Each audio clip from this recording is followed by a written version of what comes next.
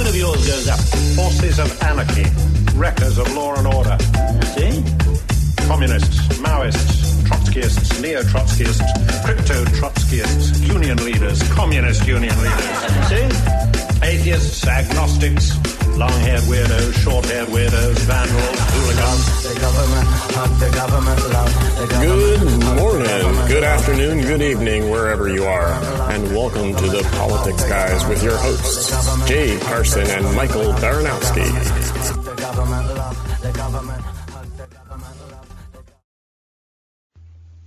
Hello, and welcome to the Politics Guys, a weekly roundup of what's been happening in American politics and why it matters. I'm Michael Baranowski, a political scientist at Northern Kentucky University.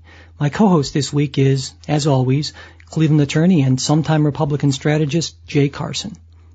In this week's episode, Jay and I discuss why Congress is having so much trouble funding the Department of Homeland Security, what undersized red grouper fish and Dr. Seuss have to do with Obamacare, a major defeat for two of the most hated American companies, and if the Obama administration really believes that Samoans are a savage alien race. Our lead story this week is Congress, which just before midnight on Friday, voted to pass a one-week extension or one-week bill to avoid a partial shutdown of the Department of Homeland Security. And this came after what the New York Times called a stunning and humiliating setback for Speaker Boehner. He should be used to that by now, I would think. Well, but quite honest, has the New York Times ever seen any setback for Speaker Boehner that hasn't been stunning and humiliating? That's a good point. It's not like the New York Times is sad about this exactly. But but the plan was to extend funding for Homeland Security for 3 weeks. That was a bit too much. So they got a week, and so we're going to see another shot at this sometime late next week. And people might wonder, why is it that Republicans, who presumably are both for the Homeland and for security, are against this? So what's going on with your people there, Jay? Well, I mean, with my people, that what they're against is this is perhaps, as many congressional Republicans see it, the best and perhaps only vehicle to do something about the executive action that President Obama took on immigration, being that this is, Congress's main powers, the power of the purse and power to defund certain things, and this is the immigration stuff came through the Department of Homeland Security. Now, so, I'm sorry. I'm just wondering, Jay, didn't your side get a victory? What was it, last week when that federal judge in Texas issued an injunction, and the Obama administration, I believe they announced that they weren't going forward. So why do this when it seems like the program, at least for now, is stopped? Well, and quite honestly, that's a good question, and I think that's probably the question that Speaker Boehner was asking these people behind closed doors. There are about 50 Republicans, I believe, who opposed the measure because it did not have the elimination of the executive action that the president took. So, I mean, that said, I'm you always like to say my people, but I get it. A lot of these members are from districts, and they were elected to stop sort of what's perceived, and to me, I perceive it that way too, as an Obama overreach. But the difficulty is there's really not much Congress can do. We talked about this before. Mm-hmm. The better route is in the courts. These folks need a way to save face, though, and that hasn't come up yet. So, I mean, the other thing that I would point out that troubled me a little bit is on the first vote that failed, all of the Democrats joined also in voting to defund the Department of Homeland Security, and that's really I would expect that. I wish the media covered this a little better, but. Really, that's sort of disingenuous if they're going to claim that they want to, the world that we will become unsecure if the partial defunding, which is, as I think we should point out, that there would still be a lot of Homeland Security services that would still be funded. It's not as if they would simply close the thing down. How it works, in my understanding, is that anyone who's deemed an essential personnel would actually have to continue working. They just wouldn't get paid. Right, but of course, what Congress could do and what it has done in the past is you simply then pay everybody retroactively when these things have happened. But that's neither here nor there. The issue, though, is the Democrats have said, we have to defund this, but yet they voted to defund it, and that's really sort of a craven sort of political move, and I think folks ought to see that. Now, stepping back, Republicans are still the majority party, and they have to be the ones in leadership, and this does fall to Boehner to be the guy to herd the cats and get enough votes to pass it without any Democrat votes. So, my sense is I think we will end up with that. I mean, where do you come down on this? Where do you think we end up? Well, I think we end up with the Department of Homeland Security funded. I don't see this ending up with the Republicans looking particularly good as a party. But on the other hand, I think this idea that the Republicans are expected or should be expected to govern, I think is not. This doesn't really make a lot of sense to me, given that the Democrats have enough people in Congress to be able to stop essentially any legislation they don't like. And of course they have President Obama with always being able to veto things he doesn't like. So I don't think that the Republicans need to demonstrate that they can govern, though I do think they need to demonstrate on certain very important things like funding Homeland Security. They need to be able to get something passed, and I think they will, though I have no idea what that's going to look like. We'll find out next week. Yeah, well, I think Republicans have been bit enough by the government shutdown type bug, and it's sort of funny again. Anytime something is even partially defunded, now the media is going to call it a government shutdown. But history shows that on any type of partial shutdown, a little bit of shutdown, Republicans always lose, no matter what. That's just the nature of the thing, and I think Boehner is wise in realizing that the only way not to lose is to not to play the game. So, and isn't it that they're seen as being responsible because they're the ones who are actually voting for or not voting, and I mean they're seen as responsible because they're responsible. Well, true, but if you look historically, for example, there was government shutdown under George Bush Sr. And he was largely blamed for it when he was president, and there was a Democratic Congress, and they sort of forced him to go back on his no new taxes pledge, and then he, we know how that turned out. Right. So no, I think it's just a nature of, I think it's sort of a media thing that anytime something doesn't happen in the government, it's the Republican Party's problem. And the other thing is Republicans are absolutely terrible at playing this sort of inside baseball. I don't entirely know why. Part of it is just I guess the media and the way these things are portrayed, but we're just not good at playing that game. I think my sense of it is that people expect Congress to do things.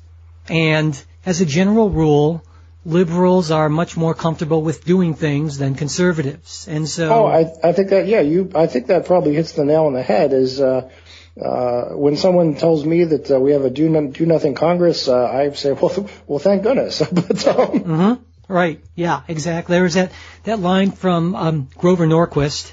I'd just like to say the name Grover, I guess. But Anyway, he had a great line about how he wants to make government small enough so he can, how is it again, to put it in the bathtub and strangle it or something like that. Yeah. I don't know. But that it's a very common Republican, or at least more libertarian Republican viewpoint. Well, and the other piece of that is sort of the mantra is don't just do something, sit there. I'm a big believer in that.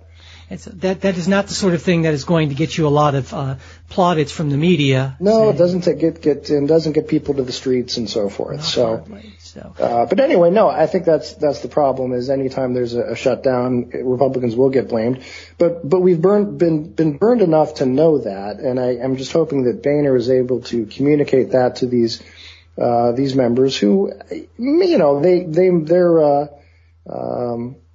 they may have a change of heart. They may do what they need to do here to kind of burnish their credentials, and then will arrive at some other solution down the road, which may also involve, as Boehner, the biggest power as a speaker that you have is you essentially control the fundraising and the funding for your various for your candidates in your caucus. Go ahead. So you think that these the people who voted against the speaker's wishes are going to pay a price for it then? Oh, I would say the contrary. The way it would work if I'm Boehner is that you go to those folks and assure them that if they vote the way that you would like, they will have the speaker's full support financially, and if you need people there, or if they need the speaker to be noticeably absent from their district, he could arrange that too. So carrots instead of sticks, in other words, that's your approach? I think so. Yeah. Now again, if you keep offering carrots and they don't take it, then you whack them with the stick. But I'd always try the carrots first. Sure. Okay, well, I'm sure, or I have a funny feeling that we will be talking about this story next week, I imagine. But for now, why don't we move on to our next story? And it's about, oddly enough, Dr. Seuss, at least in a way. Well, in a very limited way.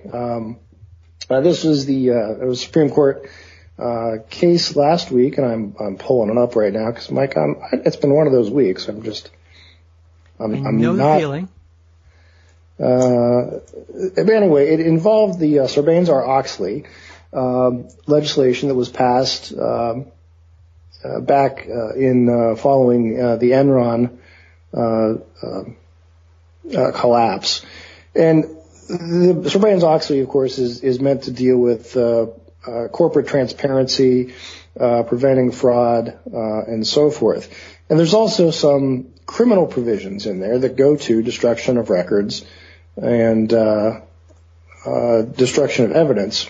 Presumably things you shouldn't be doing, right? Right, you shouldn't be doing this. And about this case, which involved Captain John Yates of the fishing vessel Miss Katy, who was prosecuted by the government for allegedly improperly disposing of red grouper in violation of sort of fishing fishing laws, catching undersized fish. But he was prosecuted under this criminal provision of Sarbanes-Oxley, which prohibits the destruction of records, documents, or tangible objects. What's a tangible object? Well, that's what the case came down to. Now, Justice Alito, who wrote the opinion, or wrote separately, I should say, took the approach, and this is pretty standard in the law, that when you have a list of things in legislation, and they are all of a similar type, they ought to be read as covering objects of a similar type. Okay. And the law deals with record keeping. It deals with corporate books. Doesn't sound like the law deals with fish, though, right? Because this came after a corporate scandal, and here's a guy who caught some grouper that were too small, and they want to prosecute them under something that is all about accounting fraud, which sure does sound like government overreach to me. Exactly, and that's Alito said that tangible object in this context should refer to something similar to corporate records or documents. He wrote that a fish does not spring to mind, nor does an antelope, a colonial farmhouse, a hydrofoil, or an oil derrick. No, none of those things sprung to mind for me. I can absolutely agree with that. They did not spring to mind. So then who had a problem with that? Well, the people who had a problem with it, and this is sort of a funny conglomeration here, were Justice Elena Kagan, who was joined by our favorite justice, Antonin Scalia, Kennedy, and Clarence Thomas. That is a very odd configuration. And the configuration came about because they would interpret this very literally. Kagan saying that a fish is in fact a tangible object because it possesses a physical form, and then goes on to quote Dr. Seuss. Dr. Seuss is one fish, two fish, red fish, blue fish. Yes. Well, she's got a point. I mean, it is if you're going to be a what's the term, a textualist, right? It says what it says, and it means what it says. Correct. Yes.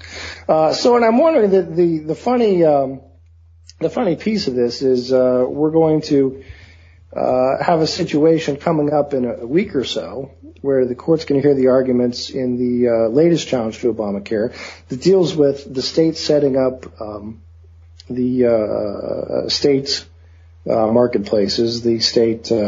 right, the exchanges. One of the arguments in this case is, well, if you read the statute literally, it sort of falls apart because Congress could not have intended essentially an absurd result, which is sort of the idea here that, Congress could not have intended the absurd result of a fish being lumped in with corporate records. So I think it'll be funny to see what Kagan does, because this is almost sort of a putting down a marker here, saying here's where I am, and sort of establishing her as a textualist, which is odd.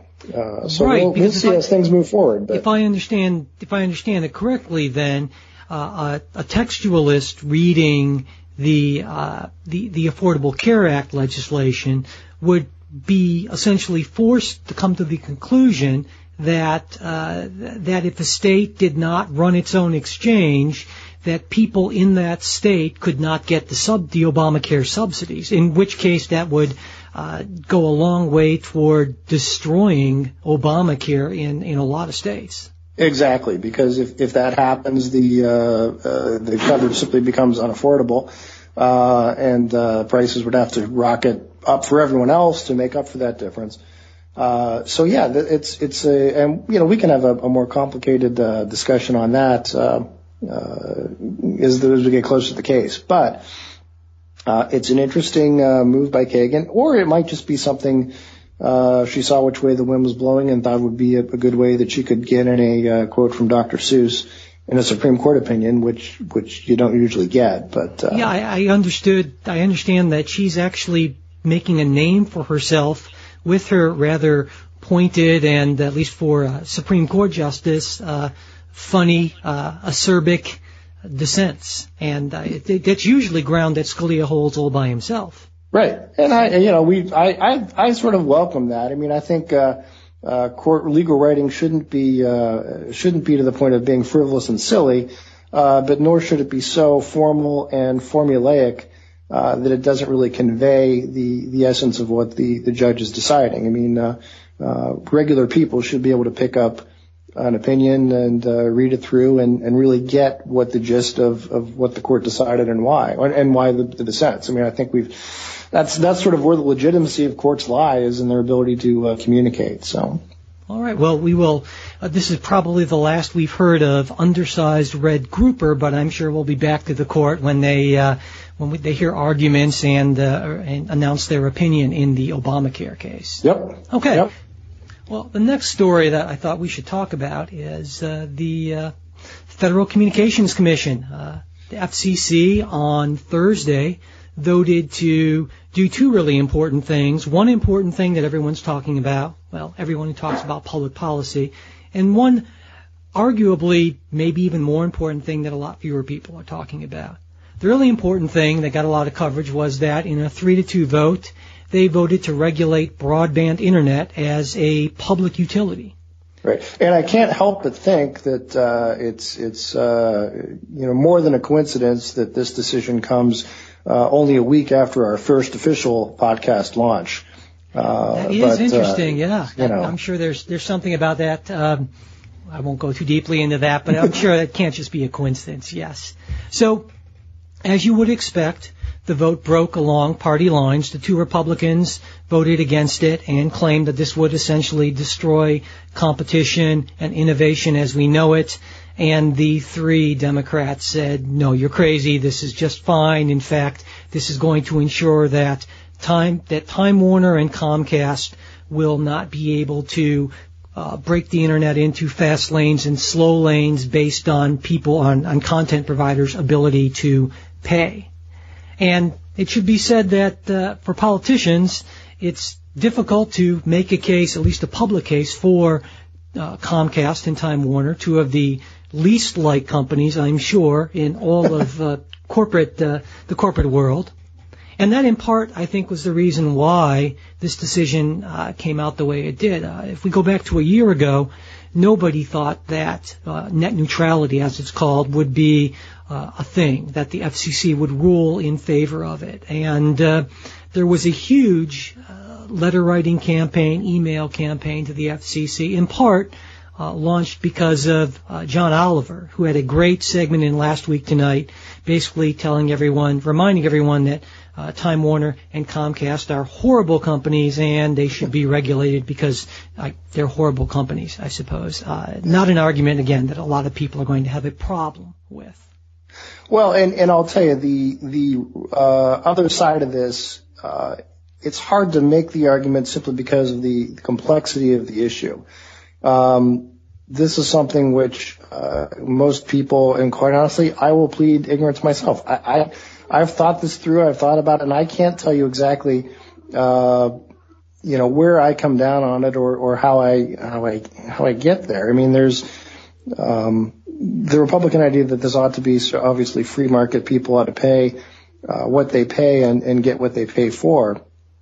Certainly sounds good, but to find concrete examples and to make a story, to have the narrative, it's just not there. So I think the Republican, the response has just been, this is an overreach. And I think the argument, to put it in a sense that I think a lot of people can appreciate, is right now the internet is the equivalent of if you're mailing a package. Let's say you're mailing an anvil because you have an anvil you need to get to me. Yes. Under the current internet, you would pay the same to send that anvil to me as you would to send the feather to me.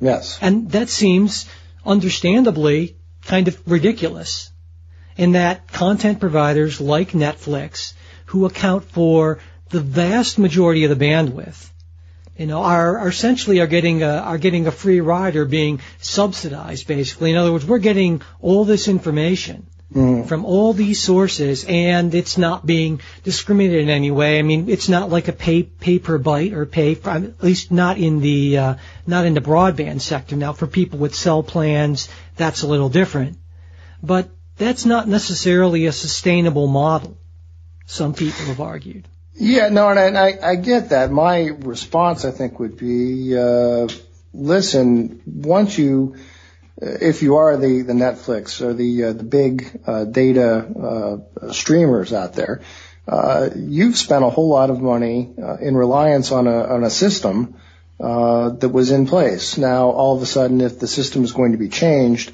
that will change your business model. That will affect new entrants being able to get into internet broadcasting, internet streaming. So if you had these type of rules 10 years ago, would we necessarily have the variety of stuff on the internet that we do?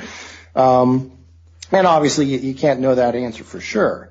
But my sense would be to err on the side of letting things play out, as opposed to, for example, utility regulation, tends to simply, stratify and put in place, whoever is at the top. The whole point is to increase the cost of entrance into the market. Well, here's the problem, as far as I'm concerned, and this is the right way to look at this issue, is that, and this gets into the second thing that the FCC did on Thursday. They approved an order to preempt state laws that limit municipal broadband. Now, that sounds like gobbledygook to, I'm sure, almost everyone, but what it means is a number of cities have created their own high-speed networks. Yes. Networks to compete with Time Warner and Comcast, which a lot of people are understandably very unhappy with.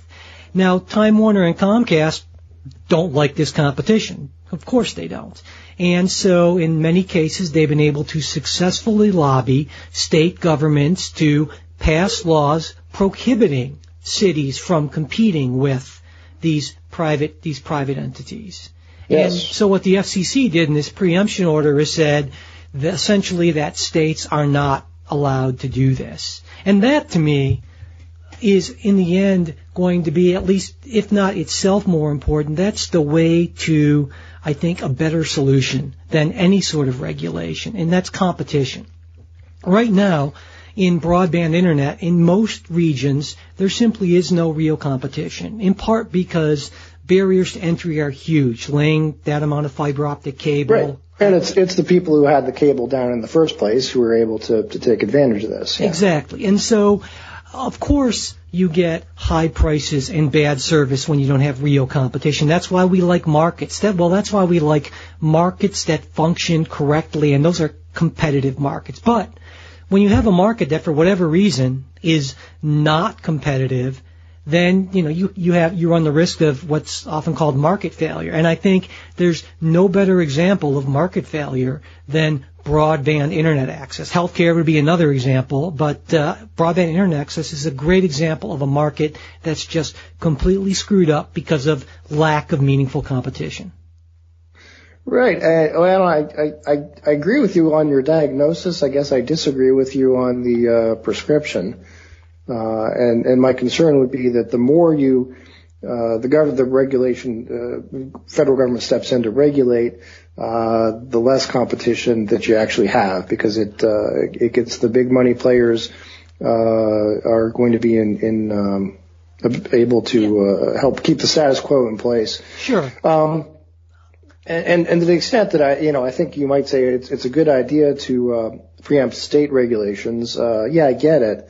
That stops the patchwork and so forth. But in preempting the state regulations, what you're getting is sort of a big federal regulation, and there's no guarantee that those are going to be any better as far as allowing municipal broadband companies and so forth to exist or to flourish. Well, I'm not a huge fan of regulation for its own sake. I have a problem. Good to hear.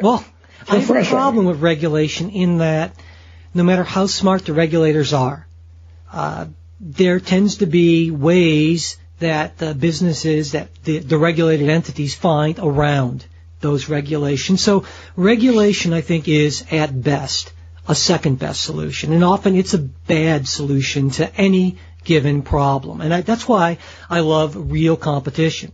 Because if you can set up a real competitive market, a lot of these problems solve themselves without the government having to get into it. And so, as I said a few moments before, don't just do something, sit there. Well, yes and no, but when you have a situation where the market has clearly failed, and not only that, but when states who are getting a lot of money for state legislative races and so forth, are getting a lot of cable industry money to actually create a less competitive market, I think then there is a role for government to step in and try to create a situation where more competition can flourish. Now, I don't really think that the main thrust of the FCC regulation is to do this. And in fact, I don't know that that's something that the FCC can do on its own. I think that's the sort of thing that really probably would take congressional legislation, and I don't see that happening anytime soon. But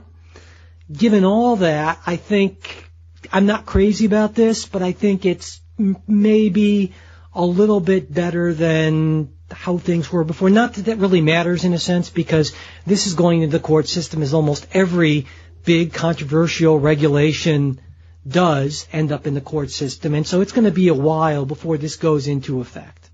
I think that's right, and I am one of these people that I will say my inclination would be sort of the opposite of yours, and I would say again I don't see this as a tremendous takeover or terrible thing, but my default position is to not have federal regulation and that the burden ought to be on the feds that this needs to be done, and I'm not sure that we're there yet, but yeah, I think this bears some watching and the best thing would be congressional action eventually, but we'll see how that goes. Absolutely. And despite what Ted Cruz has said, this is not Obamacare for the Internet. You're probably right on that. Yeah, generally speaking, I will just assume that whatever Ted Cruz is saying is well, yeah, anyway. Okay, well, let's move on to our, go ahead. Yeah, we're running out of time, but I did want to point out this is something that caught my eye. Again, this is in the court system. And our first Hawaiian president is not treating American Samoans very nicely. No. Yeah. I'm not aware of this, so this is I'm shocked because I always assumed that President Obama was very pro-Samoan. Well, you'd think, because who doesn't like Samoans? Samoa is actually the only American territory where if a child is born in Samoa, they are not automatically a United States citizen. So, for example, if you're born in Puerto Rico, you could still automatically be a U.S. citizen. So, a number of Samoans have sued the United States government, saying that they are entitled to citizenship under the 14th Amendment, which grants automatic citizenship to anyone born in a U.S. state or territory. Well, sure. I always thought they were citizens. Okay. Right, and who knew? So the funny thing is, the Obama administration is opposing this. Really? And in opposing it, they're citing to a group of cases that are called the Insular cases. Oh, yeah. From the back when the U.S. acquired Samoa and the Guam and parts of the Philippines. And the Insular cases in legal circles are sort of, I don't want to say notorious, but they're written by Justice Henry Brown, who also wrote Plessy versus Ferguson. Oh, that old classic, yeah. Exactly, which was the separate and equal is the way to go. But the Justice Brown's opinion in the Insular cases, which is what the Obama administration relies on, says that, look, we can't give citizenship to these folks because they are, and I quote, savage and alien races. Wow. Savage and alien. And alien. And the folks, and this is again further the rationale, this is the back in the Insular cases, that certain principles of natural justice inherent in the Anglo-Saxon character just are not possessed by these islanders. So that was how they explained this back in 1904. But again, in this odd decision, the Justice Department is sticking to their guns on that the Samoans are in fact simply not civilized enough yet to be American citizens. Well, they do make there are some awesome NFL Samoan stars, and while they can be, pretty good linemen, I never really thought of them as savage and alien. They can't vote. Exactly. That's really something. Well, we'll definitely have to watch this. I certainly would sign on to a Samoan citizenship movement. Well, and I think if you want to read between the lines, some of the government in Samoa has actually sort of pushed the Justice Department in this direction. And again, this seems sort of counterintuitive. But my sense is that, with U.S. citizenship comes certain burdens. For example, paying taxes.